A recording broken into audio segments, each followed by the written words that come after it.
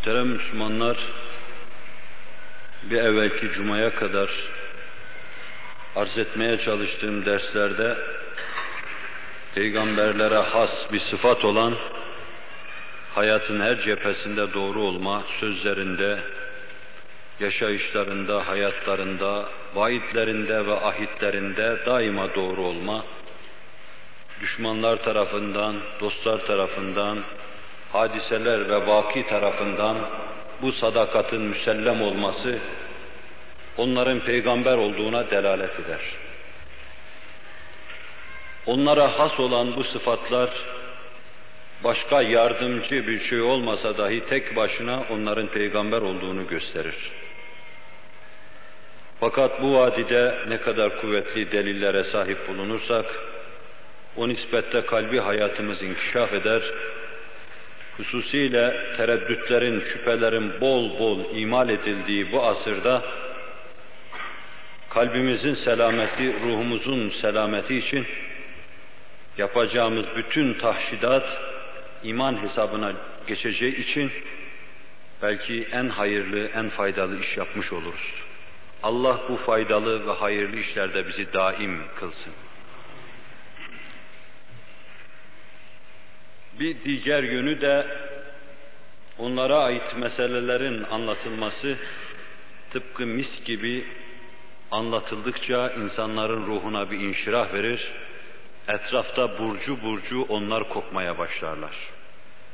Nübüvvet anlatıldığı zaman bütün nebilerin piştarı Hz. Muhammed Aleyhisselatü Vesselam akla gelir. İnsan hayalinde onu tahayyül etmeye başlar. Kendisini onun arkasında hisseder. Şeytanlara, vesveselere, evhamlara ve 20. asırda insan kılık ve kıyafetindeki bütün şeytanlara karşı Hz. Muhammed Aleyhisselatü Vesselam'ın ruhaniyetinin tecessüm etmesi, insanın hayalinde onun temessül etmesi, onların bertaraf edilmesine ve insanın yalnız olmadığına delalet eder. Bu hususta insana yardımcı olur. Salihlerin zikredildiği yerde, onların adının anıldığı yerde, rahmeti ilahinin nazil olduğu öteden beri bütün ehli hakikatça müsellem bir meseledir. Bir yerde peygamber anılırsa, sıddık anılırsa, şehit anılırsa, Allah'ın salih kulları anılırsa, oraya rahmet iner. Oraya Cenab-ı Hak teveccüh eder, nazar eder. Ve insanlar o nispette şeytanlardan, evhamlardan, vesveselerden masum kalmış olurlar. Bütün salihlerin salihi, bütün sıddıkların sıddıkı, bütün şehitlerin şehidi, Hz. Muhammed Aleyhisselatü Vesselam'ın anıldığı yerde muhakkak ki şeytanlar kaçar, rahmet nazil olur, Allah oraya nazar ve teveccüh eder. Rahmeti ilahiden ümid edelim, reca edelim, Cenab-ı Hak meclislerimizi öyle eylesin inşallah. Kötü insanların anıldığı yerde de,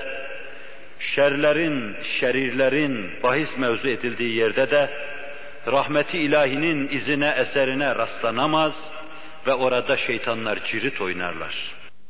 Rahmetten orada nazar yoktur, rahmetten teveccüh yoktur, Allah'ın merhametle iltifatı da yoktur. Binaenaleyh o kimseler haib ve hasirdir. Ahiret hesabına amelleri olmayan, adımları olmayan, sözleri, düşünceleri olmayan o insanlar zararda ve husrandadır. Allah bizi öyle olmadan masum ve mahfuz buyursun. Biz salihlerin salihini anlıyoruz. İşte bir de bu noktadan Peygamberani İzam'ın, hususiyle onların sultanı olan Efendimizin zikrinin ehemmiyeti çok büyüktür. Bu derste de inşallahü teala bütün peygamberlerin, hususiyle Efendimiz'den misaller vermek suretiyle onun Allah'a kulluğunun müstesna bir mahiyette nazarımıza arz edildiğini göreceğiz. Peygamberin Allah'a karşı kulluğu sair insanlardan çok farklıdır. Biz de Allah'a kulluk yaparız. Bizim üstümüzde Allah'ın makbul kulları vardır, salihler. Onlar da Allah'a kulluk yaparlar. Mukarrebin vardır, onlar da Allah'a kulluk yaparlar. Sıddıklar vardır, onlar tamamen gönül insanlarıdır. Allah için geceleri ve gündüzleri daima sadakatle süslüdür. Onlar da Allah'a kulluk yaparlar. Ve bütün bunların üstünde peygamberler de Allah'a kulluk yaparlar. Peygamberin hayatında kulluk noktasında en ufak bir inhiraf müşahede edilemez. Daima peygamber Allah'a müteveccihtir. Kul ne demektir? Bunu daha evvelki derslerde kısaca arz etmiştim. Türkçemizde kul, kölenin karşılığıdır, müteradifidir. Her ikisine de Arapçada abd derler. Abd köle demektir. Abd olma işine de ibadet diyoruz. Köle olmanın muktezasını yerine getirme. Sen birine kul olsan, hürriyetini satsan, boynuna bir tasma takıverse, kulağına bir küpe takıverse, 24 saat seni karşısında kaim ve daim ister. Su istediği zaman, arzu ettiği zaman seni lebbeyk diyerek karşısında görmek ister. Ekmek istediği zaman da öyle ister. Bağa, bahçeye göndermek istediği zaman da öyle ister. Çünkü senin hürriyetini almış. Sadece senin hürriyetini gasp etmiştir. Nasılsa Allah'ın seni insan olarak yaratırken seni tamamlayıcı bir unsur olarak sana verdiği bu hürriyet nimetinden mahrum olmuşsun. Ve sonra o gasp etmiş. Senin haklarını eline almış. Elde ettiği şey gaspen bundan ibarettir. Bir de bir efendilik düşünün ki sizin üzerinizde. Siz o efendilik altında köleliğe mahkumsunuz. Soluklarınız onun, bakışlarınız onun, duyuşlarınız onun, mahiyetiniz onun, cevheriniz onun, arazınız onun, her şeyiniz onun. Nur aleminden unsurlar alemine, havaya, taşa, toprağa, suya kadar her şeyi o vermiş. Terkibinizi o yapmış. Yolda yürürken hayvan olma durumuna mahkum idiniz. O insan olma yoluna tevcih etti. İnsanlığınızı da o verdi. Yine yolda yürürken kafir olma durumundaydınız. Paris'te olabilirdiniz. Moskova'da doğabilirdiniz. Miçoliç olabilirdi babanız. Yanko olabilirdi babanız. Ali, Veli, Ahmet, Mehmet'ten dünyaya getirdi. Hazreti Muhammed'i size tanıttırdı. Bununla da siz ona borçlusunuz. İşte siz böyle bir kölesiniz. O da öyle bir efendidir. Allah'ın efendiliğini, seyyidler seyyidi olduğunu düşünürken, sizin de kölelerin kölesi bulunduğunuzu müşahede ederken, bu büyük manayla meseleyi hatırlamaya çalışın. İşte bu büyük Allah'a karşı herkes anladığı kadar kulluk yapar. 5 vakit namazını kılan ve bunun ötesinde bir şey tanımayan o kadar Allah'ı biliyor. Orucunu tutmakla Allah'a karşı kulluğunu yaptığını sanan insan da oruç kadar Allah'ı tanıyordur. Zekatını veren zekat kadar Allah'ı tanıyordur. Bütün bunların hepsini bir arada yapan o kadar tanıyordur. 24 saat onu hatırından çıkarmayan, gecesi gündüzü kadar aydın olan Nebi de o kadar Allah'ı tanıyordur. Herkes derecesine göre. İnsanlar Allah'a ne kadar gönül verirlerse versinler, isterlerse bütün velilerin şahı, şehnişahı Abdülkadir Geylani olsunlar, az dahi olsa inhiraf olur. Ama Nebi'de bunu göremezsiniz. Mevlana olsalar insanlar inhiraf olur ama Nebi'de bunu göremezsiniz. İşte Nebi'nin kulluğu böylesine büyüktür. Herkese kulluk mevzuunda adım atma hakkı ve sınırı tanınmıştır. Bana tam kul olabilme 40 adım atmaya bağlıdır. 50 adım atarsanız aşmış olursunuz bu sınırı. Nebi 100 adım atmıştır kulluk mevzuunda. Herkes Allah'a karşı kavsiyeler yapacak, arşiyeler yapacak, kavsi vuruşlar yapacak, yükselecek Allah'a doğru. Nebi kendine tanınan sınırı istenmediği halde çoktan aşmış. Allah'a öyle bir kurbiyet kazandırmıştır ki ondan başka bir şey görmemiş, ondan başka bir şey duymamış ve bütün hissiyatıyla ondan başka bir şey de hissetmemiştir. İbadetin böyle oluşu peygamberin peygamberliğine delalet eder. Peygamber Allah tarafından böylesine kullukla mükelleftir. Peygamberin Allah'a karşı mükellef bulunduğu kulluğun bütün hududunu size anlatma imkan yoktur. Sadece 4-5 tane hususu misalleriyle arz etmeye çalışacağım. Burada yalnız bir hususa daha dikkatinizi istishamda fayda mülahaza ediyorum. İnsanlar Kur'an-ı Kerim'e tevfiki hareket etmedikleri, tam Kur'an'ı dinleyip onu hayat düsturu etmedikleri müddetçe Allah'a karşı kulluklarında da muhakkak bir eksiklik müşahede edilir. İnsanlar içinde kimisi vardır ki onlar sadece kendilerini evrad-ı eskara vermişlerdir. Sabahtan akşama kadar dillerinde bir virt, gönüllerinde bir zikir vardır. Bu çok makbul, meleğin de, sekinenin de indiği, kendisini tavaf ettiği bir varlık haline getirir insan. İnsanın dilinde Kur'an olursa, insanın dilinde Allah olursa ve bu insanın gönlünde makes bulursa, sekine iner insanı tavaf eder. İnsanlar her an meleklerle muhat bulunurlar. Ama yine de bu kulluk tam değildir. İnsanlar içinde öyle insanlar da vardır ki, onlar da Allah yolunda cihad eder, Allah'ı anlatırlar. Hak ve hakikati neşrederler. Fakat onların hayatında böylesine evrad-ı eskar yoksa, dilleri virtle müzeyyen, gönülleri zikirle müzeyyen değilse, bu insanların Allah'a karşı kulluğu da yarımdır, eksiktir. Bu yolda Kur'an'ı değildir. Nebi bütün bunların hepsini ruhunda toplamış ve Nebi'ye tam muhatap olan sahabi bütün bunların hepsini yaşamıştır.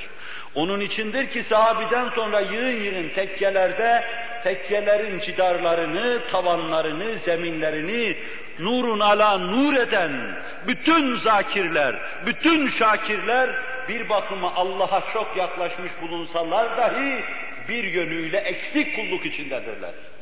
Bir taraftan cihangirler, bütün devlet adamları, fatihler, imparatorluklar kuranlar, hak ve hakikati neşretmiş, ufuktan ufuğa götürmüşlerdir. Bunlar büyük insanlardır. Bunlar gönüllerini Allah'a vermemişler ise şayet, derin bir nefis muhasebesine girmemişler ise şayet, geceleri gündüz cihatları kadar aydın değil ise şayet, gündüz yaptıkları şeylerin hesabını Allah'a vermemişler ise şayet, bunlar da eksik kulluk içindedirler. Fatih eksik kulluk içindedir. Yavuz eksik kulluk içindedir. Kanuni eksik kulluk içindedir. İsimleri söylediğinden ötürü sanmayın Fatih'i, Yavuz'u, Kanuni'yi kusurlu ve günahlı sayıyorum. Haşa ve kella, ayaklarının tozu olamam. Şayet şöyle yapmamışlarsa kaydıyla söylüyorum. Nebi bütün bunların hepsini ruhunda toplamıştır. O bütün ve kamil insandır. Ve ondan sonra kümmelini insan, bütün insanlığın en kamilleri sahabe-i kiram radıyallahu anhum hazeratıdır. Hazreti Ebubekir radıyallahu anh gecesi evrad-ı eskar içindedir. Kim bilir belki sabaha kadar daha sonrakileri biliyoruz biz. Mesela Tavus İbni Keysan'ı biliyoruz. Sabitül Bünani'yi biliyoruz. Sahabi görmüşler bunlar. Görmüş de sahabinin aşkına, cezbine kapılmış, müncezip olmuş kimseler. Tavus İbni Keysan her gece 600 rekat namaz kılıyordu. Tabi'in. Her gün 2 tane hatim yapıyordu. Biri gündüzümü aydın etsin, biri de gecemi diyordu. Ve hadis rivayet ediyordu. Tedevvün eden hadis kitapları onun gibi kimseler vasıtasıyla daha sonraki etbağa intikal ediyordu. O tabiindi.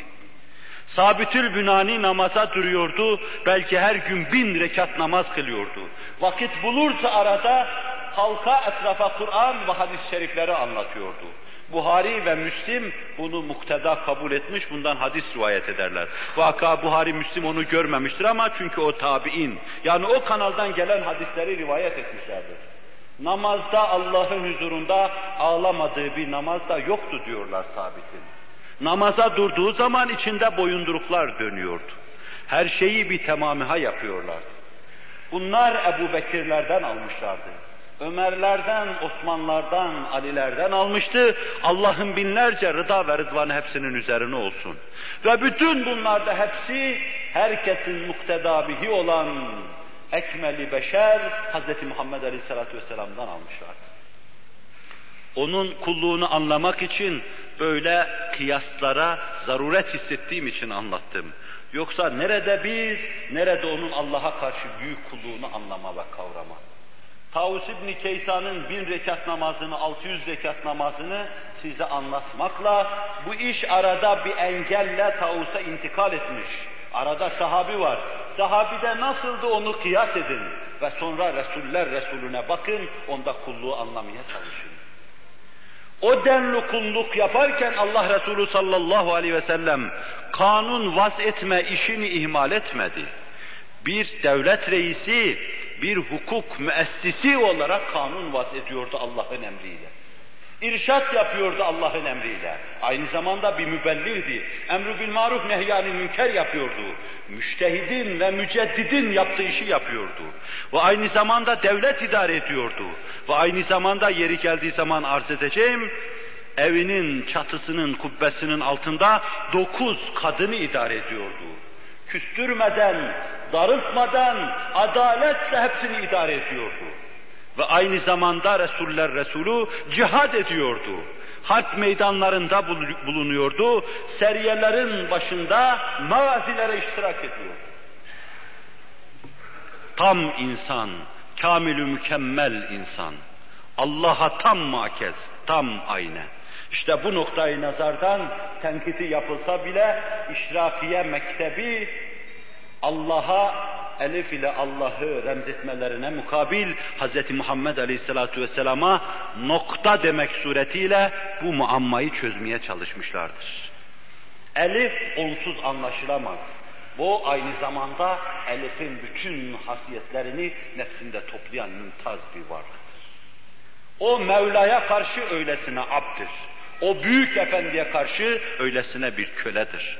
Allah bizi öyle kul eylesin inşallahü teala. İnşallah hislerimi anlatmamış olurum. Hakikata Allah tercüman eylesin. Belillâhe fe'bud ve kum mineşşâkirîn. Bir, onun kulluğunu, tam mükemmel kulluğunu anlatırken ibadet-ü taat, takva, fevkalade zühd, dua, münacat ve Allah'a teveccüh noktasıyla ele alalım. 2, dünyaya değerince ehemmiyet verme, onun alayış, zinet ve debdebesine bel kırmama, boyun bükmeme noktasından ele alalım. 3, yine Allah'a karşı kulluk hususunda müminlere karşı tevazu kanatlarını yerlere kadar indirmesi noktasında ele alalım. 4, kafirlere karşı, münafıklara karşı çok çetin, çok zorlu, bükülmez bir pazu olarak ele alalım. 5, heva ve hevesine göre değil, Allah'ın isteklerine, emirlerine göre hüküm verme hususuyla ele alalım. Birincisine okuduğum ayet bakıyor, kulluğu. Belillâhe fe'bud ve kum mineşşâkirîn. Ve'bud rabbeke hattâ ye'tiyekel yakîn. Belki Allah'a, sadece ve sadece sen kulluğunu Allah'a hasret. Ondan gayriye bel bükme, ondan gayriye boyun bükme, ondan gayrının karşısında eğilme, serfiru etme. Bu husus. وَعْبُدْ رَبَّكَ حَتَّى يَأْتِيَكَ الْيَقِينَ. Hayat vazifesi biteceği, terhis olacağın ana kadar Allah'a kulluk yap. Kulluk yap, kulluğu senin boynuna yükleyen o efendi, o dakikaya kadar senin efendin, sen de onun kulusun. Kulluktan inhiraf et. İkinci hususa وَلَا تَمُدَّنَّ عَيْنَيْكَ ayeti kerimesiyle bakacağız. Dünyanın zinet ve debdebesine bakmaması. يَسْأَلُونَكَ anil enfal ayeti kerimesiyle ele almaya çalışacağız.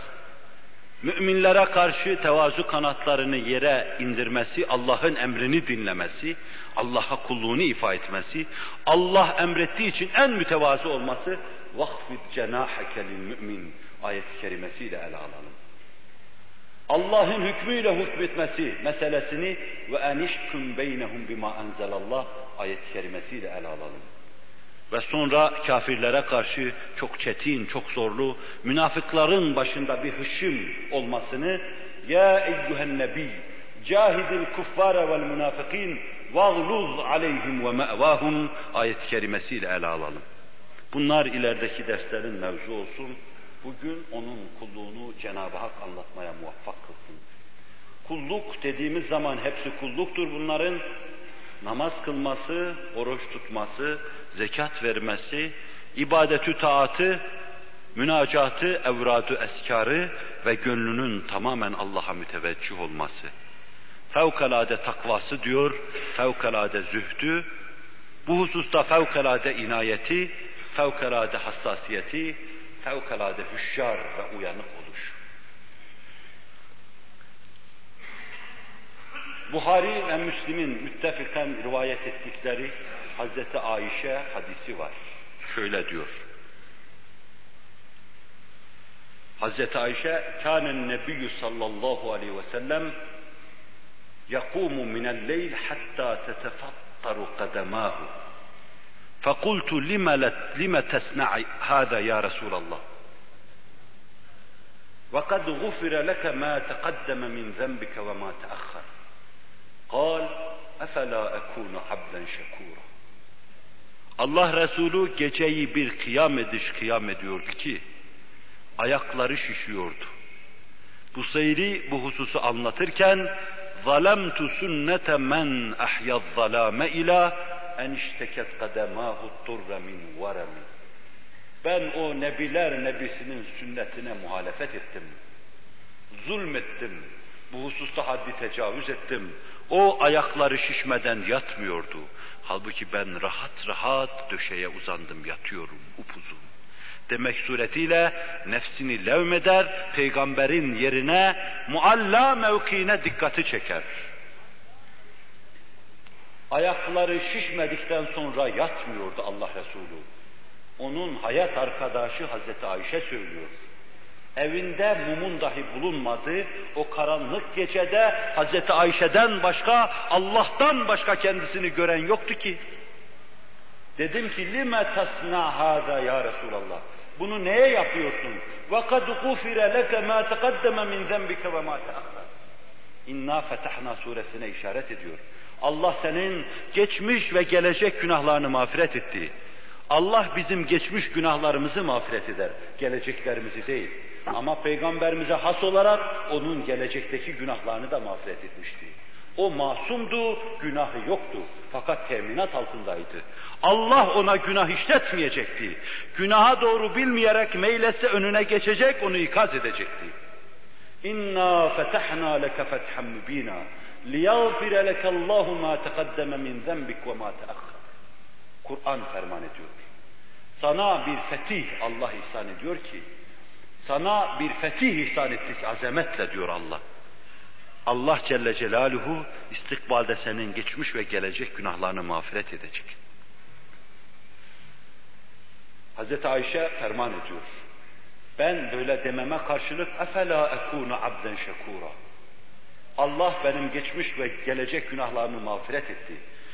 Bana böylesine merhamet eden, bana böylesine bakan bir Mevla-i Müteala karşı çok şükreden bir kul olmayayım mı?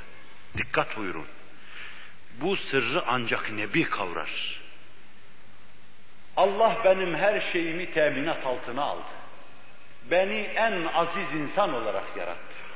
Cennete girmemi de taahhüt altına aldı. Ondan sonra artık benim vazifem yoktur diye yan gelip yatacak mıyım? Değil öyle. Bu kadar eltafıyla bana ihsanda bulunan, lütuflarıyla perverde eden Allah'ın sonsuz nimetlerine karşı en çok şükreden bir insan olmayayım mı diyor. Geçmiş ve geleceğimi mağfiret etti. Siz de, ben de kendi çapımızda düşünelim bunu. Camiye sokan Allah'a gecelerimizin zülüflerini ibadetle tezyin edersek, böylesine Allah'a, böylesine çok şükreden kul olmayalım mı demeliyiz. Ama bu yok ise şayet, yan gelip yatıyorsak, bütün dalaletler ve küfürler içinde bunu göremiyorsak, eltaf-ı ilahi göremiyorsak, Allah'a karşı nankörlük içindeyiz demektir. İkincisini yine Buhari ve Müslim'in müttefiken rivayet ettikleri İbn Mesud'dan nakledeyim. İbn Mesud, Mekke'de Allah Resulü'nün arkasına düşmüş, ondan ayrılmamış hayatının sonuna kadar, Allah Resulü'nün nazarında Kur'an'ı Cibril'in inzal ettiği gibi, getirdiği gibi okuyan insandı. İbni Ümmü Abdi, Allah Resulü öyle diyordu. Hazreti Ömer de Küfe'ye gönderdiği zaman, sizi nefsime tercih ettiğim için İbn Mesud'u size gönderiyorum diyordu. Abdullah İbni Mesud. 7 meşhur Abdullah'tan birisiydi. Allah Resulü'nden hiç ayrılmamış, saatlerce ibadetü taatta da arkasında kıyam durmuş bir insan bize şu garip vakayı anlatıyor. Sallaytu ma'an Nebi sallallahu aleyhi ve sellem ve lem yezel kaimen fehememtu bi emrin su'in qil ve ma hememte hememtu en eclise ve ada'h. Resul-i Ekrem aleyhissalatu vesselam'la namaz kılmaya durdum. Başka bir defasında yine Buhari'de anlatılırken, namaza durdu, Fatiha'dan sonra Bakara'yı okudu, secde eder diye rükû eder diye bekledim. Ali İmran'ı okudu, rükû eder diye bekledim. Nisa'yı okudu, rükû eder diye bekledim. Maide'yi okudu, rükû eder diye bekledim. 6-7 cüz okudu, bir rekatta rükû eder diye bekliyordu. O şevke gelmiş, coşmuş, kendinden geçmiş Mevla-i Müteala, bir ben, bir de Allah biliyor, ibadet ediyordu. Fakat o defa dayanamadım. Aklımdan kötü şeyler geçmeye başladı. Sahabi soruyor, aklından ne geçti? Kötü olarak ne geçti? Vallahi dayanamadım, az daha onu bırakıp oturacaktım orada diyor. O kadar sıkıldım. Ama Allah Resulü sıkılmıyordu. Allah'ın huzuruna geldiği zaman 24 saat 48 saat olsa o Allah'ın huzurundan ayrılmak istemiyordu. Onu daha ziyade hiç kimsenin olmadığı gece karanlığı altında kendisini Allah'a vermiş olarak alabildiğine bir hasbilik içinde müşahede ediyoruz. İşte bu hal, bu keyfiyet onun Allah'a bir hakkın bağlı olduğuna, tam kul olduğuna, Allah'ın nebisi bulunduğuna delalet eder. Zira bir ateş böceği uzun zaman yıldız olarak görünemez. Bir tavus kuşu, bir sinek uzun zaman tavus kuşu olarak arz-ı didar edemez. İnsanları sinek, tavus kuşu olarak uzun zaman aldatsa bile, der ki halk arasında meşhur bir söz vardır, af buyurun, yalancının mumu yatsıya kadar yanar. Sonra sönüverir. Alem onun bir mum olduğunu anlar. Aynen öyle de, sinek istediği kadar tavus görünsün, bir gün gelir sinekliği ortaya çıkar. Ateş böceği istediği kadar yıldız görünsün, bir gün gelir de ateş böceği olduğu anlaşılır. 23 senelik peygamberlik hayatında, 40 senelik nübüvvetten evvelki hayatında, insanların gözünü, kulağını, hissiyatını tırmalar, hiçbir şey ondan zuhur etmemiştir. O 23 senelik peygamberlik hayatında kulluktan en ufak bir inhirafı müşahede edilmemiştir. Edilmemiştir, hiç kimse anlatmıyor. 23 sene bir sineğin tavus olarak görünmesine ihtimal verebilir misiniz? 23 sene ateş böceğinin yıldız olarak insanları aldatmasına ihtimal verebilir misiniz? İşte bu hal ve bu keyfiyet bütün azamet ve ihtişamıyla onun peygamber olduğuna delalet eder. İmam-ı Malik, Nese'i, Tirmizi, Ebu Davud sünenlerinde şöyle anlatıyorlar. Hazreti Ayşe'den radıyallahu anha. Bir gece Resul-i Ekrem aleyhisselam'ı kaybettim. Odada mum yoktu. Biz geceleri elektrik ışığı altında otururuz. Yatarken de bir gece lambası yakarız. Ne olur ne olmaz. Halbuki evlerimiz mahzun ve mahfuzdur. Betondan binalar içinde mahfuz, mazbut kapıları, pencereleri vardır, oturuyoruz. Evinin kapısında bir perde asılıydı. Duvarlar maili inidamdı, kerpiçtendi. Akrepler, yılanlar cirit oynuyordu. O evin içinde Allah Resulü yatıyordu. Akrep mi, yılan mı onu görebilmek için yaktığı bir mumu da yoktu. Gece mumu yaksaydı akşam bitecekti. Yatsı ile akşam arasında evradı eskarını okuyamayacak, Allah'a ibadet edemeyecekti. Onun için gece ibadetini de karanlıkta yapıyordu. O karanlık odada birisi kendini Allah'a vermiş, ibadet ediyor, başı secdede, bir başka hayat arkadaşı da küçük bir kıskançlık hissiyle acaba bir tarafa mı gitti endişesiyle el yordamıyla karanlık odada onu arıyor. Derken elim ayaklarına dokunuverdi. Ve hemen kulak kesildim, dinledim, kendinden geçmiş secdede şöyle diyordu. Allahümme a'udhu bi rıdake min gadabike ve a'udhu bi muafatike min ukubetike ve a'udhu bike minke la uhsi thana'an aleyk ente kema ethneyte ala nefsik. Başka bir rivayette azze caruke ve celle thana'uke ve la yuhzemu cunduke ve la yuhlafu va'duke ve la ilaha gayruke. Allah'ın gazabından senin rızana sığınıyorum. Allah kime gazap edecek? Sevdiği Habibine kurtarıcı olarak gönderdiği o şefik insana mı gazap edecek? Ama o korkuyordu. Allah'a yakın olan Allah'tan korkar. Gazabından Allah'ım sana sığınıyorum. Rızana sığınıyorum. Ukubetinden afiyetine sığınıyorum. Senden sana sığınıyorum. Senin bir celalin vardır, bir de cemalin vardır. Celalinden dehşet alıyor, cemaline iltica ediyorum. Gazabından dehşet alıyor, rahmetine iltica ediyorum. Bir abdin olarak masiyetinden, zellelerimden dehşet alıyor, senin rahmet ve gufranına iltica ediyorum. O kadar derindir ki, e'ûzu bike minke, senden sana sığınıyorum.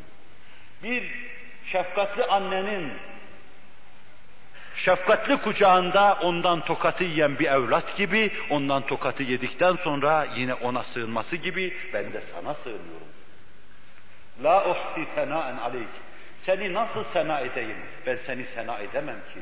Sen Mevla-i Mütealsın, bense abd-i acizim. Allah Resulü diyor. Senin ne demen gerekiyor düşün. Allah'tan kork, kalbine bak. La uhsi sena'en aleyk. Ente kema etneyte ala nefsik. Azze caruk. Senin carın azizdir. Sana yakın olan aziz olur. Kurbiyet kazanan aziz olur.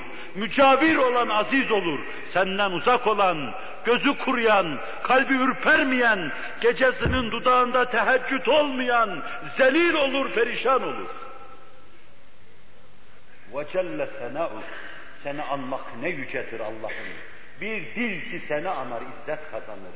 Yücelir o insan, yücelir o dil, yücelir o gönül. Seni anmıyorsa alçalır, alçaldıkça alçalır, tereddi eder, sukut eder ve devam ediyor.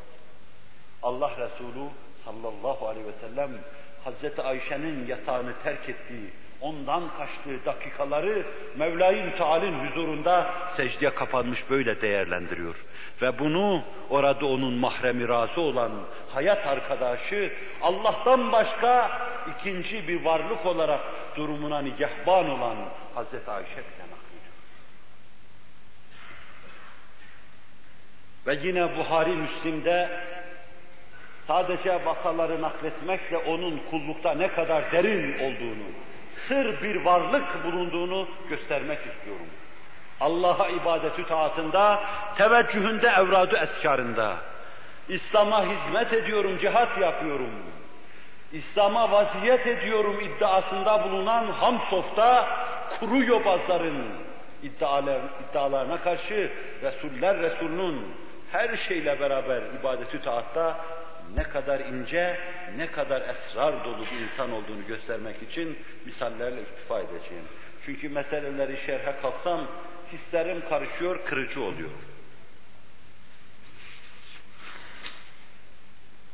İzâ dehalel aşrul evâhiru min Ramazan feahyel leyle kullehu ve eykaza ehlehu ve cedde ve şedde mi'zerehu ev kemâ kâl. Allah Resulü sallallahu aleyhi ve sellem Ramazan'ın son 10 günü dahil olduğunda Hazreti Ayşe anlatıyor, hadis Buhari ve Müslim'de. O bütün geceyi ihya ederdi. Ramazan'ın son 10 gecesinde hiç uyumazdı. Sair zaman ufak istirahat için uyurlardı, kalkar ibadet yapar yine uyurlardı ama Ramazan'ın son 10 gecesinde hiç uyumazlardı. Ehil iyalini de uyarırdı. Alabildiğine ciddiyetle, alabildiğine derinlikle kendisini ibadet-ü taata verirdi ve bizim Türkçedeki tabirimizle paçaları sıvama manasına وَشَدَّ مِيزَرَهُ bir idiomle ifade ediyor. Paçalarını sıvar, kendisini tamamen ibadete verirdi. Gözü hiçbir şey görmezdi. Güneş doğuncaya, vakti kerahat çıkıncaya kadar o Allah'a müteveccihti. Yanında davul çalınsa, zurna çalınsa onları duymaz. Tamamen Allah'a müteveccih geçirirdi Ramazan'ın son 10 gecesini. İhya ederdi sözünden anlıyoruz. Küllehu sözüyle tekit edilmesinden anlıyoruz. Bütün geceyi ihya ederdi. Fasıla vermezdi. Tekitle anlatıyor Hazreti Ayşe. Bu hal gösteriyor ki hiç kimsenin görünmediği yerde Allah'a karşı bu kadar sır olarak ibadet yapan, bu kadar gönül veren bir insan, onun en yakını, onun nebisi Abd-i Allah bizi o Abd-i bağışlasın. Dualarına intikal etmeden evvel burada son bir vaka daha nakledeyim. Bunu da yine o medresenin aziz tilmizi İbn Mesud naklediyor. Hadis-i şerifte Buhari, Müslim, Tirmizi, Ebu Davud'un sünenlerinde rivayet ediliyor. Hatta İmam-ı Malik'te de. Allah Resulü yanıma geldi, bana dedi ki biraz Kur'an oku dinleyeyim. Allah Resulü'ne sabah akşam Kur'an nazil oluyordu. Sabah akşam meleği âlanın haberlerini melek ona getiriyordu. Biz insanlarla düşüp kalkmamıza, hemdem olmamıza mukabil, o Allah'la hemdem, meleklerle mücavirdi. Cibril dostuydu, arkadaşıydı, yoldaşıydı. Bununla beraber ümmetinden bir ferde bana biraz Kur'an oku da dinleyeyim. Dedim ki, ya Resulallah sabah akşam size Kur'an nazil oluyor. Ben mi size Kur'an okuyacağım?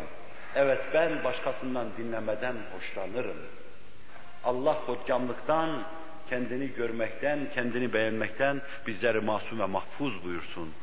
Güzel Kur'an okuyan okumalı, başkaları da onu dinlemeli. Zevkle, şevkle dinlemeli. İnsanın kalbi, ruhi hayatı, Kur'an ve Kur'an'a ait esrarı dinlemekle hayat bulur. Kur'an, ona ait incelikleri dinlemeyen kalpler ölüdür, mezar gibidir.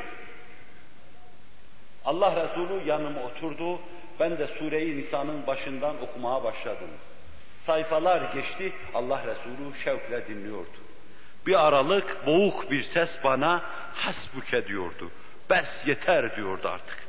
فَالْتَفَتُّ فَاِذَا مِنْ عَيْنَهُ تَذْرِفَانِ Döndüm baktım ki gözleri şakır şakır yaş döküyor. Kendinden geçmiş, artık kalbi paki nebevi çatlayacak hale gelmiş, dayanamayacağı bir noktaya, bir limite yükseldiği için yeter diyordu, artık dayanamayacağım. Kendisine inen Kur'an'ı Allah Resulü öyle dinliyordu. Zaten onu dinleme hususunda bize adabını talim edenler diyorlar ki, ya onu Allah'tan dinliyor gibi dinleyeceksin, sana Allah konuşuyor gibi dinleyeceksin. Bu seviyede değilsen, Hazreti Cibril Resulullah'a tebliğ esnasında tilavetinden dinliyor gibi dinleyeceksin. Bu seviyede değilsen, Allah Resulü bir nebi, bir mürşit, bir hatip olarak size tebliğ esnasında tilavet ettiğini dinliyor gibi dinleyeceksiniz. Mevlid Han'ın okuyuşunda, Mevlid dinleyen adamın dinlemesi içinde onu dinlemeden Allah bizi masum ve mahfuz buyurdu. Ölü gönüller olarak, duymayan hisler olarak, kalbin içine bir şey sokmayan kulaklar olarak onu dinlemeden Allah bizi halas eylesin. Allah Resulü hemen hemen bütün sahih hadis kitaplarında başta Buhari ve Müslim olarak anlattığı bir şey var. Ahir zamanda gelen bir cemaat, Kur'an okurlar, gırtlaklarından aşağıya inmez şeklinde ifade etmektedir. Ve yaydan okun çıkması gibi İslam'dan çıkacaklarını da arkadan anlatıyor. Demek ki onlar Müslüman cemaat olacak. Demek ki onlar Kur'an okuyacaklar. Fakat Kur'an'ı hayata hayat yapmayacaklar. Evlerinde tatbik etmeyecekler, gırtlaklarından aşağı inmeyecek. Gönüllerinde makes bulmayacak, ruhlarında makes bulmayacak, his alemlerinde tesir icra etmeyecek, gırtlaklarından aşağıya girmeyecek. Ben şahsım adına okuduğum zaman Kur'an-ı Kerim'i, devamlı olmasa bile çok defa acaba ben marik miyim diye aklıma geliyor. Bunların adı mariktir, dinden çıkanlar. Bakıyorum gönlümde hiç tesiri olmuyor Kur'an-ı Kerim'in. Bakıyorum hayatında da inhiraflar var, içime girmiyor. Kalbinde makes bulmuyor. Allah'a çok şükür evladı iyalim olmadığı için o derdim yoktur. Biraderlerim var, onların derdi babama, anneme aittir. Bana sadece emru bil maruf yapma cihetiyle aittir. O noktada ailem içinde makes bulmuyor, buluyor, derdim yok. Ondan halas, Allah'a çok şükür. Fakat nefsim adına mahkes bulamadığını gördükçe ürperdiğim anlar oluyor. Cenab-ı Hak devamlı ürperme ihsan eylesin. Bu fasılalı ürperme de esasen nifak alametidir. Allah bu nifaktan halas eylesin. Allah Resulü sallallahu aleyhi ve sellem Allah'a teveccühünde, duasında, münacatında daima zelleler içinde, sürçmeler içinde, yüzme endişesinden korkmada ve hemen Allah'a dönmede eşsiz, emsalsiz, menende olmayan bir varlıktır. Öyle dua ederdi ki cevşen ona isnat edilir. Allah Resulü'nün evradıydı. Şayet onun evradıysa bizim gibi verip veriştirerek eşsiz, misilsiz bir münacatta bulunuyor demektir. Biraz sonra arz edeceğim Allah Resulü'nün sadece bir kısım dualarını inşallah. Tirmizi ve Ebu Davud'da İbni Ömer o medresenin yine Abdullahlarından, 7 Abdullahlarından birisidir bu. Abdullah İbni Ömer. Takvada, zühde Allah Resulü'nü taklit için durmadan çırpınan insan. Hayatını oruçla ve daima kaim geçiren. Babası evlendirdiğinden ötürü babasına canı sıkılan bir insandı. İbadetü taatıma bu hanım mani olacak diye. Allah Resulü devrinde de cihattan geri durmuyordu. Tek taraflı anlamayın. O boş, kuru bir zahid değil. Bedir'de dışarıya, cihada iştirak edemediği için ne kadar üzülmüştü. Uhud'da ayaklarının üstüne dikiliyordu, boyu uzun görünsün de onu da cihada alsınlar, savaşsın. Emru bil maruf yapmada da ufuk ufuk dolaşıyor, hak ve hakikati anlatıyordu. Ve bir zaman fıkıh müessesesi teessüs etmeye başladığı zaman o medresenin bugünkü manasıyla profesörü olarak o işin kürsüsüne oturuyor, o işi tedris ediyor ve tesis ediyordu. Beşbaşı mamur ve mükemmel bir insandı. Ama o nispette de abid ve zahiddi. Allah Resulü bir mecliste oturmaz ki orada en azından 100 defa şu duayı okumuş olmasın diyor. Rabbil fir ve tub aleyye inneke entet tevvabur rahim. Rabbil fir ve tub aleyye inneke entet tevvabur rahim. Bir mecliste, bir mescitte, halkın içinde en azından 100 defa söylüyordu bunu. Ne demekti bu? Allah'ım beni yarlığa mağfiret et bana. Hangi günahı yarlıgayacak bilmiyorum. Hangi günahın mağfiretini istiyordu Allah'tan bilmiyorum. Tevbemi kabul et. Ne zaman Allah'tan dönmüştü ki tevbe ediyor? Ne zaman Allah'ı unutmuştu ki onu hatırlıyor? Ne zaman Allah'ı terk etmişti ki yeniden onun kapısına geliyor? Tevbenin manası bu idi. Tevbe etmeyi gerektiren hususlar ondan fersah fersah uzaktı. Ama gönül adamı, kalp adamı, o büyük insan, kim bilir kalbindeki neden ötürü ve tub aleyye inneke entet tevvabur rahim. Tevvab ve rahim sensin. Tevbemi kabul et, Çünkü sen merhametlisin. Merhametli olan sen tövbeleri kabul edersin. Şeklinde esma-i ilahiden istimdad ederek Allah'a teveccüh ediyordu. Bu meseleyi tavzih için diğer şu hususu arz edeyim. Bunu da Müslim-i Şerif'te Agarrul Müzeni sahabi radıyallahu anh hazretleri anlatıyor. İnnehu le yuganu ala kalbi ve inni le estağfirullah fil yevmi 100 merratin. Benim kalbime de bazı bulutlar gelir. Onun için günde en azından 100 defa Allah'a istiğfar ederim. Senin kalbine acaba bulutlar gelmiyor mu? Yani Allah'ı unuttuğun an olmuyor mu? Hatırından Allah'ın silindiği an olmuyor mu? Kur'an'ın silindiği an olmuyor mu? Aile, evlat içine daldığın, bütün ahiret ve ahiretin cilvelerini unuttuğun an olmuyor mu? Dünya ve mafiha içinde boğulduğun anlar olmuyor mu? İşte bunlar senin kalbi hayatın için bulutlardır. O bulutlar birbirini takip eder gelir. Biri gelir, gider, arkasından başkası gelir. Allah Resulü'nde de bu bulutların rahmet saçanları olurdu. O mukarrebin olduğundan onun hasenatı, bizim hasenatımız onun seyyiatıdır. Onun hasenatı meleklerin hasenatının çok verasındadır. Çok ötesindedir. Benim kalbime de böyle bulutlar gelir. Onun için ben günde 100 defa Allah'a istiğfar ederim. Haftada bir defa imamın yaptırdığı perşembe istiğfari sun'isi değil. Sun'i yapmacık perşembe istiğfari değil. Tevbe istiğfar kalbin nedameti demektir. Istırap duyması. Yani kalbin günahtan, masiyetten çatlar hale gelmesi. Ne yapayım acaba, öleceğim demesi. Ve sonra İmam Efendi'nin gel, deşarj olman için sana bir şey söyleyeyim. Tübtü alallah de, Allah'a boşal, deşarj ol. İşte tevbe böylesine kalbin çatlamasının terennümü demektir. Yoksa kalpte hiçbir ıstırap yok. Günaha nedamet yok. Allah'a teveccüh hissi yok. Gelip Allah'ın huzurunda estağfirullah, estağfirullah demeye ayrıca estağfirullah demek icap eder. Estağfirullah'a bir estağfirullah daha demek icap eder. Şayet yine gönlünden diyemedin, günahını duyamadın, Allah karşısında ezilemedinse, üçüncüsüne de dördüncü estağfirullah'ı demen icap eder. Onun için bizim estağfirullahlarımız da tevbe iktiza eder.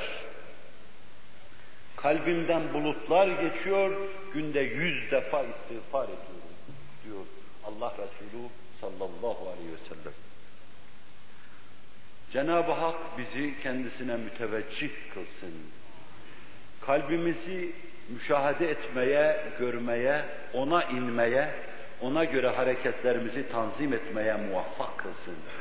Kalbi hayat öldüğü için açıp şerha onu size gösteremem. Kalbi hayat öldüğü için canlı bir misal veremem size. Kalbi hayat bulunan bir insan, küçük bir zellesi, bir sürçmesi karşısında ona karşı bütün vücudunu yıkayacak gözyaşı ve ter dökmek suretiyle olur. Ama bunun canlı misalini göremediğim için her meselede olduğu gibi sahabi devrine, Allah Resulü devrine intikal etmek suretiyle tavzih etmek en muvafık şekil oluyor. Allah yar ve yardımcımız olsun. Müslim-i Şerif'teki bir hadisi şerifiyle ona teveccüh mevzunda Ebu Hüreyre radıyallahu anh Allah Resulü'nün iltifat edip kendisine kedicik babası dediği bu büyük insan, bu devsin sultanı, sahabi arasında en çok hadis rivayet edenlerden. Karın tokluğuna 3 günde bir yemek mi, 2 günde bir yemek mi, Allah Resulü'nün kapısından ayrılmayan, peştimal bulduğu gün çaka yaparak gezen, o günü bayram sayan bu insan, Allah Resulü'nden hiç ayrılmadığı için esrar-ı nebeviye bir hakkın vakıf idi. Bir hususu da o dile getiriyor. Resul-i Ekrem'in arkasında namaz kılıyordum. O Allahu Ekber deyip tekbir aldıktan sonra Fatiha'yı okumadan evvel bir hayli duruyordu. Bu durmalarda Allah Resulü çok dualar okumuştu. Bir bizim okuduğumuz Subhaneke Allahumma ve bihamdik ve tebâreke esmuk ve teâlâ cedduk ve la ilahe gayruk duasını okumuştu. Hazreti Şafii'nin istinbatı bir kısım sahabeden rivayetleriyle Allahümme inni veccehtu vecce ileyk ayetini okumuş. Bu duayla Allah'a teveccüh etmişti. Ebu Hüreyre de o zaman sorduğunda ya Resulallah büyük bir sükût geçiyorsunuz. Ne diyorsunuz orada? Allahu Ekber deyip Bismillah çekip Fatiha'ya başlamadan evvel büyük bir sükût boşluğu var orada. Ne diyorsunuz? Allah Resulü sallallahu aleyhi ve sellem bize şöyle dediğini naklediyor. Allahümme nakkini min hatayaya kema yunakkas thawbul ebyedu mineddenes vasilni bil ma'i ve selci vel beret Allahümme ba'id beyni ve beyne hatayaya kema ba'atte beynel meşrik vel mağrib. Allah'ım beni hatalarımdan öyle temizle ki tıpkı çamaşırın temizlenip temiz olduğu gibi, pırıl pırıl olduğu gibi beni hatalardan öyle temizle. Beni nasıl selim fıtratla dünyaya gönderdin? Nasıl günahlardan pak, ari olarak gönderdin? Beni hatalardan, seyyiattan öyle temizle ki öyle temiz bir çamaşır gibi olayım. Senin huzuruna öyle geleyim. Burada Nebi yine bir sırra parmak basıyor. İnsan, insanın içinde kalp gibi zahiri kirlerden mahzun kalacak bir durumda değildir. İnsan tıpkı insanın gözü gibidir. İnsan tıpkı insanın burnu gibidir. İnsan tıpkı insanın ağzı gibidir. Oralar ne kadar temiz olursa olsun toz konmakta, toprak konmakta ve fakat Allah'ın kurduğu mekanizmayla süpürlenmekte ve temizlenmektedir. Gözler mütemadiyen temizlik yapmaktadır. Burnun içinde bir mekanizma mütemadiyen temizlik yapmaktadır. Bunun nasıl olduğunu tevhid delillerini anlatırken burun faslında arz etmeye çalışmıştım. Ağzın içinde bu temizlik ameliyesi devam etmektedir. Fakat temizlik bir kirlenmeye delalet etmektedir. Demek ki bazı toz toprak konuyor. Demek ki bazı gubar geliyor oraya konuyor. Onun için temizlik yapılıyor. İnsanın sırtındaki çamaşır da böyledir.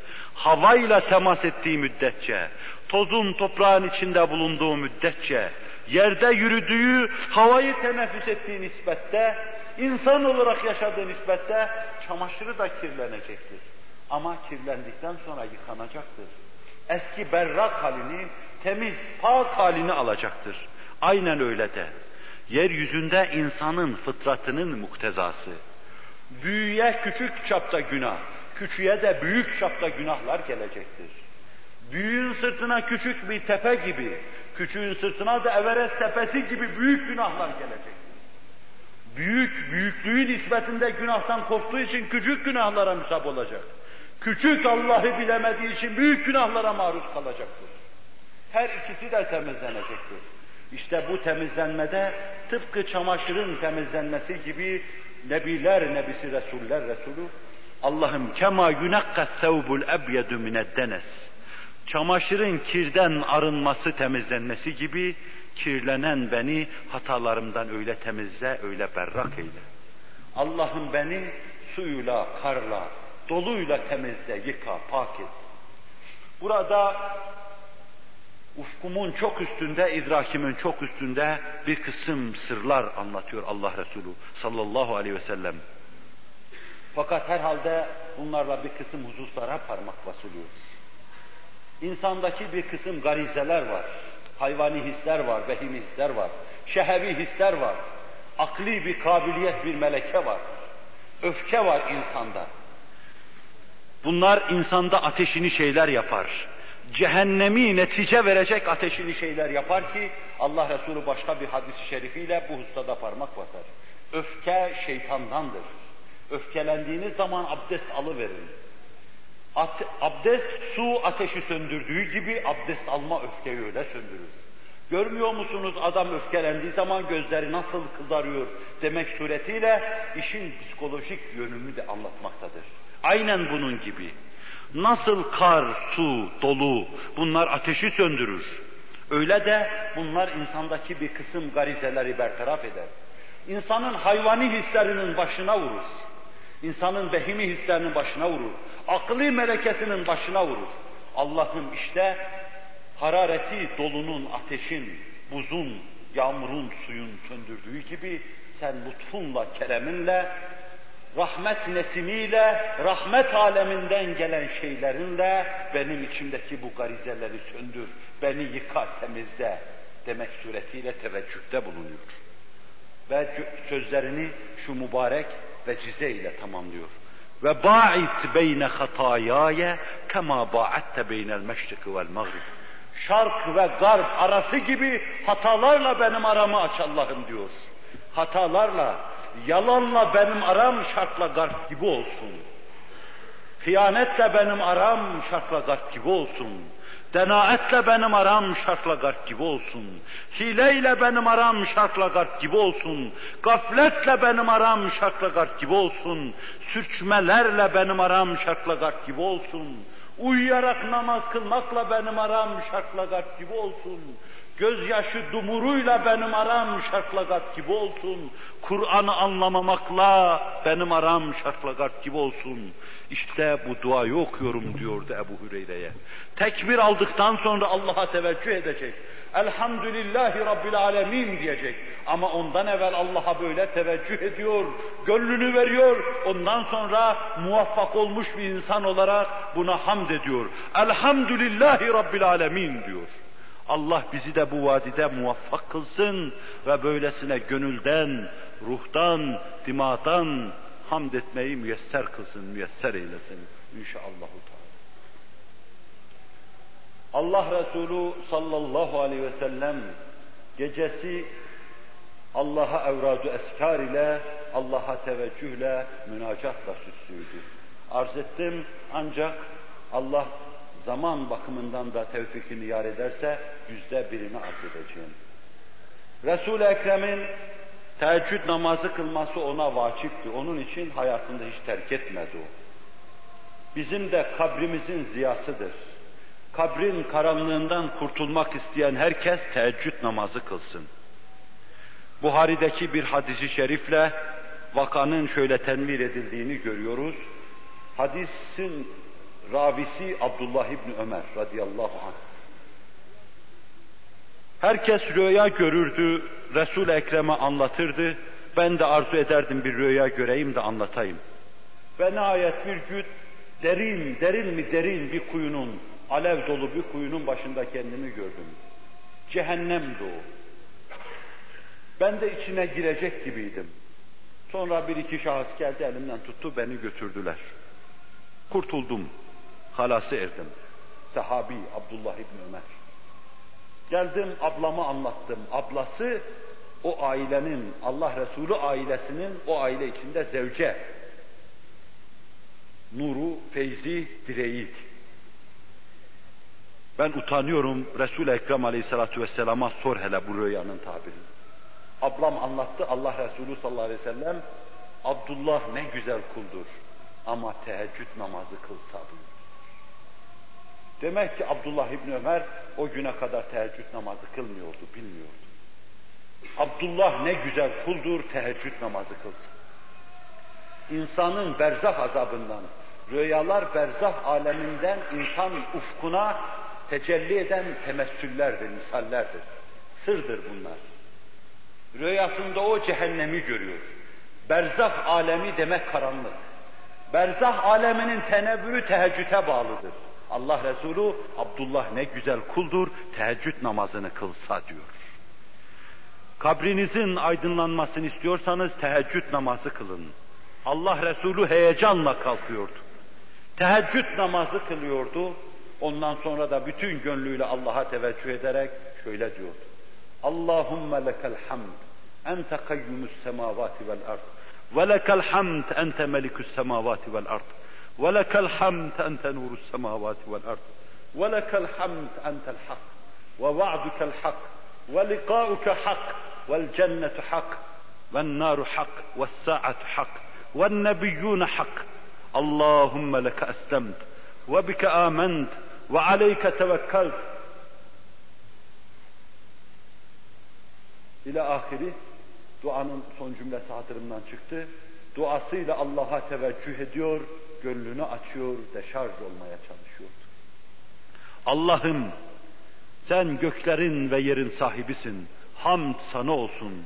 Göklerin ve yerin nurusun, hamd sana olsun. Sen haksın, hamd sana olsun. Allah'ım, ben sana teveccüh ettim, sana teslim oldum. Duada onları Allah'a tevcih ediyor, Allah'tan diliyordu. Sana iman ettim, sana tevekkül oldum, sana dayandım, sana güvendim demek suretiyle Allah'a güveniyor, Allah'a dayanıyor, gecesini ihya ediyor. Sabah Allah Resulü kalktığı zaman sabaha onu çıkaran Allah Celle Celaluhu'ya minnet ve şükran hisleriyle teveccüh ediyordu. Allahümme inni esbahtu uşhiduke ve uşhidu hamelete arşike ve melaiketike ve cemiye halkike ve enneke entallahüllezî la ilahe illa ente vahdeke la şerike lek demek suretiyle sabaha çıkardığından ötürü Allah'a karşı minnet ve şükran hisleriyle teveccüh ediyor. Allahümme fatires semavati vel ard, alimel gaybi ve şehadeti duasıyla Allah'a teveccüh ediyor. Kendisini sabaha çıkaran Allah'a minnet ve şükran hislerini arz ediyordu. Radina billahi rabba ve bil İslami dinen ve bi Muhammedin nebiyen sözüyle Allah'a teveccüh ediyordu. Rabb olarak Allah'tan razı oldum. Nebi olarak Hz. Muhammed'den razı oldum. Kitap olarak Kur'an'dan razıyım sözleriyle Allah'a karşı rıza didi olduğunu ifade ediyordu. Allahümme afini fi bedeni, Allahümme afini fi sem'i, Allahümme afini fi basari, la ilahe illa ent demek suretiyle Allah'a teveccüh ediyor, Allah'tan istiaz ediyor. Bedenine, sam'ına, beserine afiyet diliyordu. Gözümü, kulağımı sağlam et, hakkı duyayım, hakikati göreyim, afiyet ihsanıyla sana kulluk yapayım. Senden başka mabudu mutlak yoktur şeklinde Allah'a teveccüh ediyor. Akşam aynı duaları yapıyordu. Dua dudağından düşmüyordu Allah Resulü'nün. Ama sabaha çıktığında esbahtu demesine mukabil akşama girdim manasına emseytü şeklinde ifade ediyordu. Yatağa geldiği zaman Allah Resulü 3 defa kul huvallahu okuyor, muavvezeteyni okuyordu. Kul auzu birabbil felak, kul auzu birabbin nas. Ellerini şöyle tutuyor, üflüyor ellerine, elinin yetiştiği kadar bütün vücuduna 3 defa sürüyor, bu ameliyeyi yapıyordu. 3 defa kul huvallah ve muavvezeteyni okuyor, ellerine üflüyor, ellerinin yetiştiği yerlere kadar bütün vücudunu sıvazlıyordu. Sure-i Mülk'ü okuyordu yatmadan, secdeyi okuyordu, Amenna Resulü'nü okuyordu, elini başının altına koyuyor, kıbleye müteveccihen yatıyor ve şöyle diyordu. Elhamdülillahillezî et'amena ve kâb ve kefâna ve âvâna fekem mimmen lâ kâfiye lehu ve lâ mu'viye leh. Hamdolsun Allah'a ki itham etti, yedirdi, içirdi ve giydirdi. Afiyet verdi ve korundurdu. Niceleri var ki afiyetten mahrum, niceleri var ki yemeden içmeden mahrum, niceleri var ki yatmadan mahrum. Hamdolsun ki bunları bana verdi. Allahümme inni eslemtu ileyk ve veccehtu ileyk ve elce'tu zahri ileyk rağbeten ve rahbeten ileyk la melce'e ve la mence minke illa ileyk. Allahümme amentu bi kitabikellezi enzelt ve nebikellezi erselt demek suretiyle son sözlerini söylüyor ve Allah'a teveccüh ediyordu. Sabaha çıkmayı, kalkıp gece teheccüd kılmayı intizar şuuru ve ruhu içinde yatıyor, uyuyor. Nasıl yatıyor, nasıl uyuyordu orasını da Allah bilir. Duada, Allah'a teveccühte ve münacatta eşi ve emsali yoktu. Her yerin ayrı bir duası vardı ve hepsini yerine göre yapıyordu. Bir elbise sırtına giyerse, hamdolsun bu elbiseyi bana giydiren Allah'a diyordu. Bir yerde gider gece beytutet etmek isterse, "Euzu bi kelimatillahi tammati min şerri ma halak ve zer'e ve ber'e" demek suretiyle Allah'ın yarattığı, halk ettiği, düzene koyduğu şeylerin şerrinden Allah'a sığınırım. Yılandan, akrepten, çıyandan Allah'a sığınırım derdi. Orada Allah'a sığınır böyle yatardı. Vasıtaya bindiği zaman Subhanallah, elhamdülillah, Allahu Ekber derdi. Bu nimete mazhar ettiğinden ötürü tebessüm buyururdu. Ondan sonra da Subhanellezî sakkara lena hâzâ ve mâ kunnâ lehu mukrinin derdi. Seferden döndükleri zaman La ilahe illallahu vahdehu la şerike leh okurdu. Aibun, taibun, abidun, sacidun, Rabbina hamidun derdi. Sadaka va'de ve nasara abde ve hezemel ahzabe cünde duasında bulunurdu. Allah'tan başka mabudu mutlak yoktur. O öldürür, o diriltir, o mabudu mutlaktır. Mülk onundur, hamd ona aittir. Duasını okuduktan sonra gittiğimiz gibi memleketimize dönüyoruz. Ama Allah'a abd olarak dönüyoruz. Hamd ederek dönüyoruz. Secde ederek dönüyoruz. Allah vaadini yerine getirdi. Allah sözünde doğru söyledi ve Allah bütün düşmanları tek başına hezimete uğrattı, mağlup etti. Duasıyla Allah'a teveccüh ederdi. Helaya gireceği zaman "Auzu billahi minel hubsi vel kabâis" derdi. Pisten ve pislikten Allah'ım sana sığınırım der. Sol ayağıyla helaya girerdi. Dışarı çıktığı zaman orada bulunduğu gaflet anı, gaflet dakikalarına nedamet hissiyle şöyle mukabele ederdi. Gufranek derdi. Senin mağfiretini dilerim. Elhamdülillahillezî ezhebe annil eza ve afani duasında bulunurdu. Hamdolsun ki Allah'a yedim ama bu artıkları dışarıya atma imkanını vermeseydi nasıl olurdu benim halim? Nasıl sıkışır kalırdım? Kulu düşünün. Nasıl her halükarda Allah'ı düşünüyor? Nasıl her şeyi Allah'a veriyor? Nasıl bir andan bir an Allah'tan kopmamak için hassasiyetle davranıyor? Helaya giriş ve çıkışta dahi derin bir hassasiyet içinde Allah'a karşı kulluğunu yapıyor.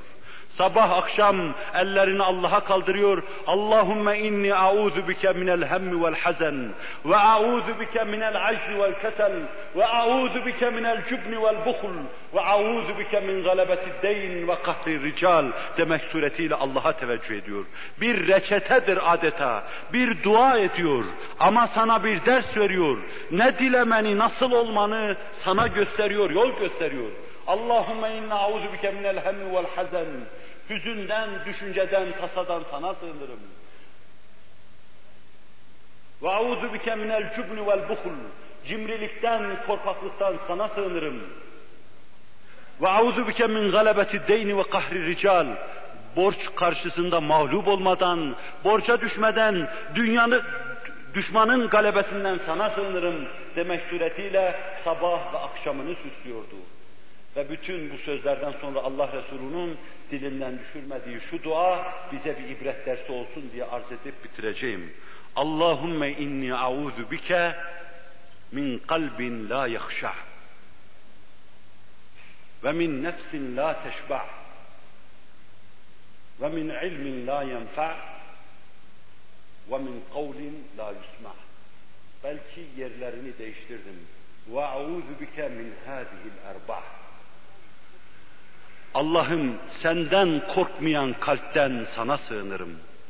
Şeytandan sana sığındığım gibi sen anıldığın zaman ürpermeyen kalpten sana sığınırım.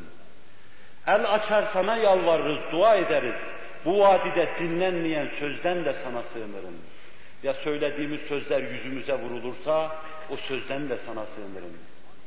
Doyma bilmeyen, arzular, kaprisler arkasında koşan, tuğle emel sahibi nefisten de sana sığınırım.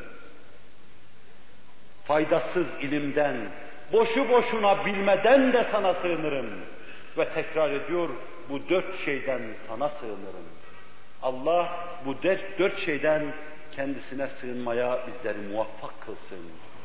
Korkmayan kalpten, faydasız ilimden, dinlenmeyen sözden, doymayan nefisten Allah'a sığınalım. İşte bu hal ve bu keyfiyet Nebi'nin Nebi olduğunu gösteriyor. Allah bize de göstersin. Bununla sadece size kulluğu noktasında belillâhe fa'bud ve kum mineşşâkirîn hususuyla anlatmayı düşündüğüm birinci noktayı arz etmiş oldum. Ve inşallahü teâlâ kulluk faslında diğer 4 hususu önümüzdeki derslerde arz etmek üzere bugünlük bu kadarlıkla iktifa edelim. Vaktinizi biraz aldım, meseleyi bitireyim. Gelecek derste bu husus, kısaca arz ettim %1'ini. İntikal ettirmemek için uzattım. Allah af buyursun, siz de hakkınızı helal edin. Lillahil Fatiha. وَاعْبُدْ رَبَّكَ حَتَّى يَأْتِيَكَ الْيَقِينُ صَدَقَ اللّٰهُ الْعَظِيمُ وَبَلَّغَنَا رَسُولُهُ النَّبِيُّ الْهَاشِمِيُّ الْكَرِيمُ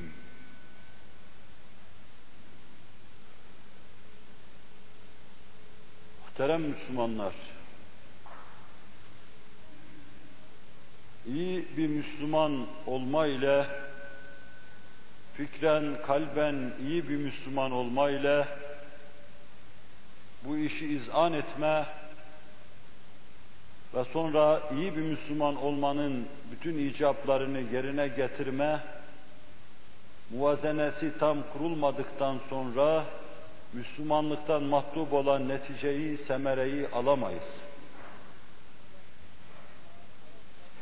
Fikren Müslümanlığa taraftar olduğu, kalben Müslümanlığı, imanlıları istediği halde bu yolun icaplarından birini, ikisini yerine getirmezse, bir kısım eksikleri olursa, Müslüman olmadan hasıl olan neticeyi elde edemez. Bu meseleyi olduğu gibi kavrama Resul-i Ekrem Aleyhisselatü Vesselam'ın Müslüman olmada, İslam'ı anlamada, Kur'an'ın bir cemaati bulunmada takındığı tavra bakmak icap eder. Resul-i Ekrem Aleyhisselatü Vesselam bu muvazeneyi nasıl kurmuştu? Kalple kafa arasında muadeleyi nasıl tesis etmişti? İç alemiyle dış dünya arasındaki vaki ve hadiseler arasındaki münasebeti nasıl kurmuştu? Buna çok dikkat etmek lazım.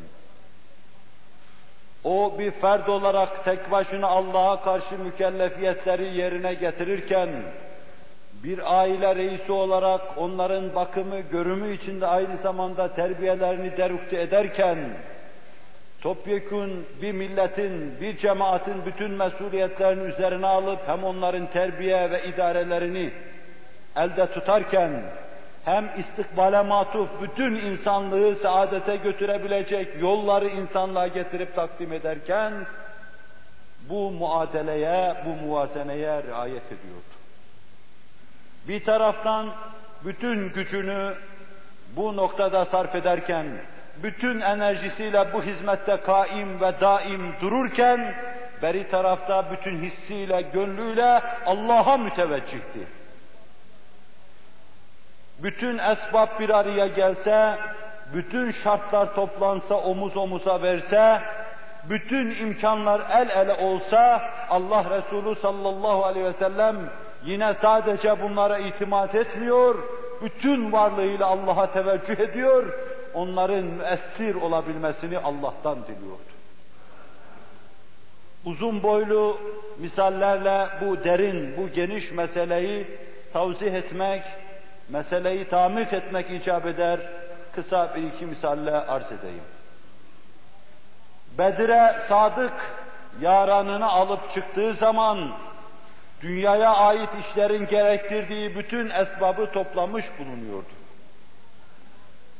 Bedir'de Allah Resulü ve ashabı, dünya sebebi namına mübaşeret edilecek başka şey kalmamıştı. Bunu çok defa dinlemişsinizdir. Vaziyet şundan ibaretti. Arz edeyim, bakın başka şarta, başka şeye, rükne, imkana ihtiyaç var mıdır? Allah Resulü alabildiğine coşkun bir cemaatle oraya gitmişti. Ahiret için dünyada duran bir cemaatle oraya gitmişti. Şehadet için yarış yapan bir cemaatle oraya gitmişti. Babasıyla evladı arasında Kur'a çeken bir cemaatle oraya gitmişti. Sen dur da ben öleyim, sen dur da ben gideyim diyen bir cemaatle oraya gitmişti. Cemaatini çok iyi bildiği halde orada yine denemişti Allah Resulü sallallahu aleyhi ve sellem. Ashab-ı kirama iki meseleyle karşı karşıya bulunduklarını arz etmişti. Bunlardan birisi kervanı takip etmek, diğeri de musallah düşman ordusu ki 3-4 misli daha fazla kemmiyet noktasında karşılarında onlarla savaşma cihetiydi. Allah Resulü bu durumu arz eder etmez ashab-ı kiramın muhacir suvarisi Hazreti Miktad ibn Esved atını ileriye sürdü ve cemaatine tercüman oldu. O günkü ordunun tek atlı suvarisiydi. Tek atlı insan vardı, o da oydu. Cemaatinin sadakatini anlattı Resulullah sallallahu aleyhi ve sellem. Geriye dönmeyeceklerini anlattı. Bir kere Resul-i Ekrem kendisinin emir vermesini ve emir verdikten sonra kandan, irinden deryaların çok rahatlıkla geçilebileceğini anlattı. Esbab olarak Resul-i Ekrem yine bir eksik görüyor, bu defa mübarek yüzünü Ansar-ı Kiram'a tevcih buyuruyor, onlara soruyordu.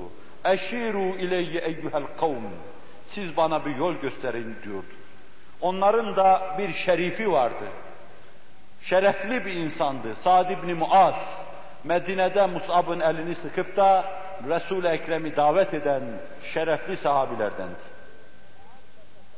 O ileri atıldı, لَعَلَّكَ تَعْنِينَا dedi.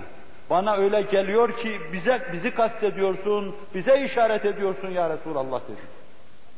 Ben cemaatim hakkında sana bir şey söyleyemem ya Resulallah diyordu. Sen bir kere emir ver, belki gamada kadar kılıç çala çala geleceklerini göreceksin ya Resulallah. Cemaatin hali esasen sözünden çok doğrudur diyordu.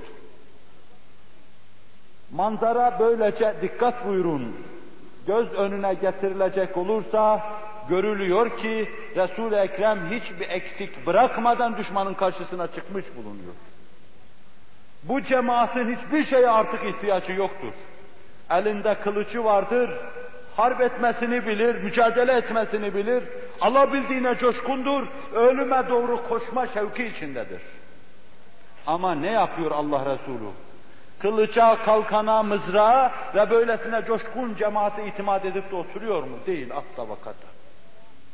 Resul-i Ekrem'e şimdi beride coşkun eshab-ı düşmanın karşısında dursun, beride ona bakalım. Sırtında bir ridası var. Kalkan kollar onu mütemadiyen arkaya düşürüyor ve arkasında gölge insan Ebu Bekir o ridayı tutuyor, mütemadiyen üzerine koyuyor. Kollar kalktıkça kalkıyor uluların ulusuna, Allah'a durmadan dua ediyor. Gözyaşları göksünü yıkıyor, yerlerde adeta nehir olup çağlıyor, Allah Resulü dua ediyor. Allah'ım bu ordu senin ordun, buna hezimet verme Allah'ım diyor. Ağlıyor, yalvarıyor, yakarıyor. Esbabın bir araya gelmesini, imkanların omuz omuza vermesini, şeraitin lehde cereyan etmesini kafi sebep görmüyor. Müsebbibül esbab sebeptir. İlleti tam onun elindedir. Esbab olduğu zaman dahi şeyleri yaratan, nesneleri meydana getiren Allah'tır. Allah olmasa bütün cihan bir araya gelse hiçbir şey olmaz. Mümin böyle itikad edecek. Allah Resulü bir muadele kuruyor. Onun parçalanmasına, içinin parçalanmasına dayanamayan Ebu Bekir radıyallahu anh, yeter ya Resulallah diyor. Allah seni rüsva etmeyecektir. Sana vaat ettiği şeyi tahakkuk ettirecektir.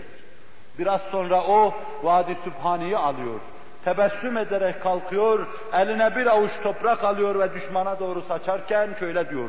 Seyuhzemul cem'e ve yuvellûne dübür. Bu cemaat darmadağınık olacaktır. Bu Mekke'de nazil olmuş bir ayetin bir parçasıydı. Bu cemaat darmadağınık olacak ve geldikleri gibi ökçeleri üzerine dönüp kaçacaklardır diyordu. Sahabe-i kirama da coşmuş o cemaata bir sevinç, bir sürur geliyordu. Yüzlerde beşaşet alabildiğine coşkunlukla düşmana saldırıyor, hak ile yeksan ediyorlardı. Cihat edeceksin. Maruf nehyenil münker yapacaksın. Fakat en az bu vadide söylediğin söz kadar Allah'a münacatın, Allah'a teveccühün olacaktır. Onu hatırdan çıkarmayacaksın. Katiyen bileceksin ki bütün esbab bir araya gelse dahi tek mesele halledemez. Meseleleri halledecek Allah'tır. Müşkülleri çözecek Allah'tır. Problemlere çözüm yolunu gösterecek Allah'tır Celle Celaluhu. Bütün hamsoftalar, bütün kaba tebliğciler, bütün yayan ve yava, emr-i bil maruf nehyanil münkercilerin kör gözlerine, duymayan kulaklarına sokulsun. Cihad ettim diye başkalarıyla mücadele eden, hamlığını o noktada dahi gösteren, nefsim gibi bütün yobazların beyinlerinde patlasın diye arz ediyorum. Gecesinin dudağında evrad-ı eskarı olmayan ham insan, teheccüd olmayan ham insan, Allah'a teveccüh olmayan ham insan, sabahı akşamı öğleni dualı olmayan ham insanın yapacağından hasih hasıl olmayacaktır. Bugün ağızlardan çıkan barutun, içtimai hayatımızda meydana getirdiği infilakların temelinde işte bu hamlık dinamiti vardır. Bu dinamittir ki patlıyor, ağızlardan barutlar çıkıyor ve havamız, içtimai havamız zir zeber oluyor, karma karışık oluyor. Allah'a teveccüh etmiş bir cemaatin kıylukali olmaz. Allah'a teveccüh etmiş bir cemaatin iddiası olmaz. Allah'a teveccüh etmiş bir cemaat bu mevzuda mümin kardeşleriyle kendisini birbirine düşürecek kadar o mevzuda iddialı olmaz. Allah bize insaf versin, izan versin. Allah Resulü sallallahu aleyhi ve sellem sahi gayreti kadar o mevzuda gösterdiği celadet ve celaleti kadar dirayet gösterdiği gibi aynı zamanda Allah'a karşı ibadette bulunuyor, ubudiyette asla kusur etmiyordu. Hiçbir peygamber de etmemişti. Hiçbir salih de şimdiye kadar etmemiştir. Sahih rivayetlerle Hz. Davud'un gözlerinden akan gözyaşları çağlayan haline gelmişti. Hatta mübalağalı bir rivayetle onun gözlerinden akan o tozlu sular ot bitirmişti. Onun seccadesi daima ıslaktı. Ne günah işlemişti Hazreti Davud? Peygamber ne günah işler? Hangi zelleye maruz kalmıştı Hazreti Davud? Hiçbir günahı, hiçbir zellesi yoktu. Kim bilir belki kalbinden Allah'ı hoşnut etmeyeceğine inandığı bir şey geçmişti. Kim bilir belki nazarına bir şey çarpmıştı. Bundan dolayı şimşeğe çarpılmış gibi, beyninden vurulmuş gibi hayatının sonuna kadar durmadan ağladı durdu. 40 sene gözyaşlarını ceyhun etti. Hazreti Ömer cemaatin önünde namaz kıldırıyor. Bütün sahabi saflarında bir aralık hıçkırık duyuluyor. Ebu Bekir öyle namaz kıldırıyordu. Resulullah öyle namaz kıldırıyordu. Ömer de öyle namaz kıldıracak. İnnemâ eşkû bessi ve huzni ilallah ayetine geldiği zaman kim bilir hangi deruni his altında ayaklarının bağı çözülmüş Ömer, Kur'an okumaya takatı kalmamıştı. Sesi soluğu kesilmişti. Onun hıçkırıklarını duyan cemaat da ağlamaya başlamıştı. Devlet idare ediyordu Ömer. Emr-i bil maruf yapıyordu Ömer. Devlet işlerine vaziyet ediyordu Ömer. Ama kullukta kusuru yoktu Ömer'in. Teveccühte kusuru yoktu Ömer'in. Evrad-ı eskarda kusuru yoktu Ömer'in. Aklı kadar kalbi vardı, kalbi kadar da hissi vardı ve hepsi cihan paha ve cihan değer kıymetteydi. Bütün sülaha, bütün esnaf bu anlayış içinde öylesine ince, böylesine derin idiler.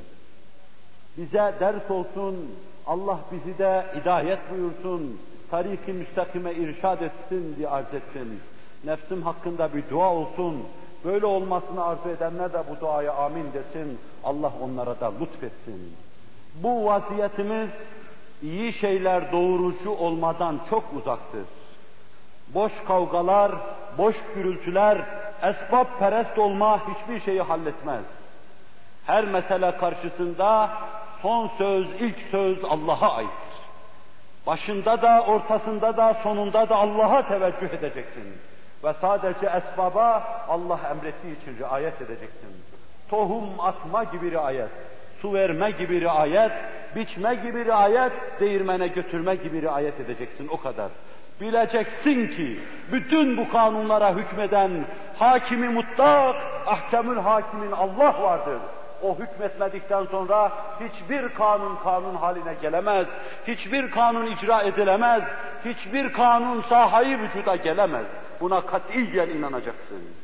Ne acıdır ki Birçok kimseler esbab-perestlikleri yüzünden meydana gelen bir kısım kargaşalıkları ve huzursuzlukları mümin kardeşlerine atfetmek suretiyle yeni huzursuzluklar çıkarır, tesanüdü sarsarlar. Bilseler ki her şeyin verasında, veraların verasında Allah vardır. Bilseler ki müşküller ona teveccüh etmekle halledilecek. Bilseler ki gönül onunla tamir edilecek, Allah'a teveccüh edeceklerdir. Allah'a inansalar Allah'a teveccüh edeceklerdir. Resulullah'a inansalar onun yoluna gireceklerdir. Kur'an'a itimat etseler Kur'an'a cemaat olmaya çalışacak ve kalplerini gıllugıştan temizleme hususunda gayret sarf edeceklerdir.